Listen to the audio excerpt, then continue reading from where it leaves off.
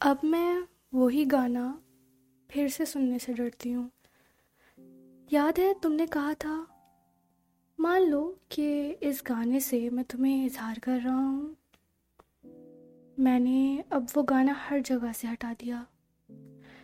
पर कल रात छत पर बैठी थी तो मैंने सुना कि यही गाना कहीं पर चल रहा था।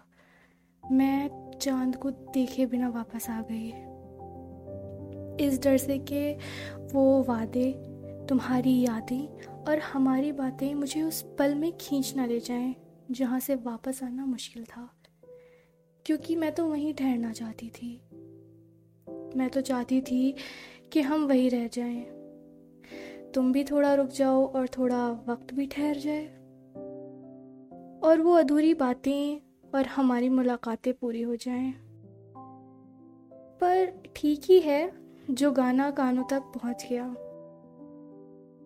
उसे दिल से निकालना मुश्किल है, बिल्कुल तुम्हारी तरह। पता है, तुम अगर ये सुनते और तुम्हारी चांद जैसी मुस्कान देख मैं खुद को इतने सारे सितारों में एक तारा पाती। तुम्हारी आंखें जो दरिया के मानिंद हैं उसमें खुद को डूबता हुआ पाती।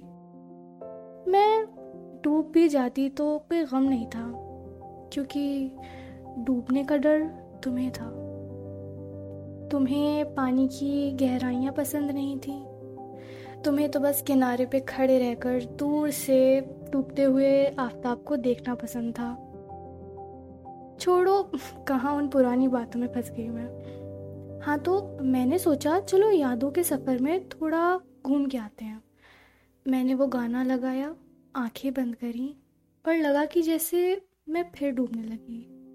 तुम्हारी वो प्यारी सी हंसी, मेरी आंखों को दो पल सुकून से देखने की तुम्हारी ख्वाहिश, मेरे हाथ पकड़ने पे तुम्हारा थोड़ा सा शर्माना, तुम्हारा गाली बोल के मुंह छुपाना और फिर मुझसे माफ़ी मांगना, और तुम्हारा जाते वक्त मुझे मुड़ के देखना अभी भी याद है मुझे। ये सब कैसे भूल सकती हूँ यार।